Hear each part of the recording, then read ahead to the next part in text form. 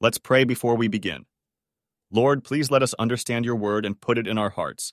May it shape our lives to be more like your Son. In Jesus' name we ask. Amen. Psalm 96. O sing unto the Lord a new song. Sing unto the Lord all the earth. Sing unto the Lord, bless his name. Show forth his salvation from day to day. Declare his glory among the heathen, his wonders among all people.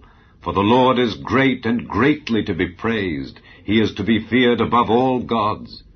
For all the gods of the nations are idols, but the Lord made the heavens. Honor and majesty are before him. Strength and beauty are in his sanctuary.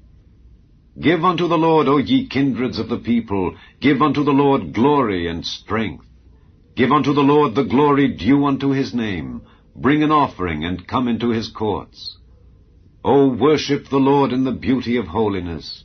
Fear before him all the earth. Say among the heathen that the Lord reigneth. The world also shall be established, that it shall not be moved. He shall judge the people righteously. Let the heavens rejoice, and let the earth be glad. Let the sea roar, and the fullness thereof. Let the field be joyful, and all that is therein. Then shall all the trees of the wood rejoice before the Lord. For he cometh to judge the earth.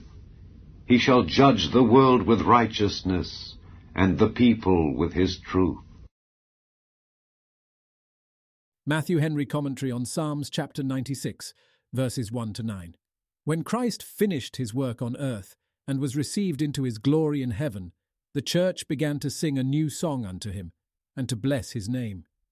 His apostles and evangelists showed forth his salvation among the heathen, his wonders among all people.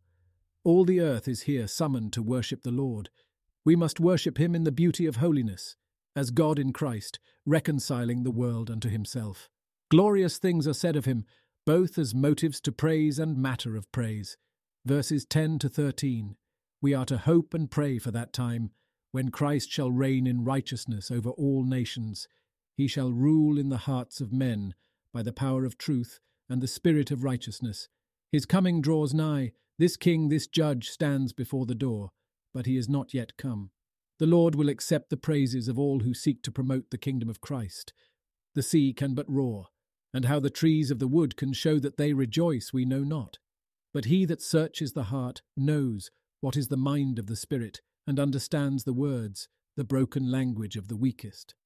Christ will come to judge the earth, to execute just vengeance on his enemies, and to fulfill his largest promises to his people. What then are we?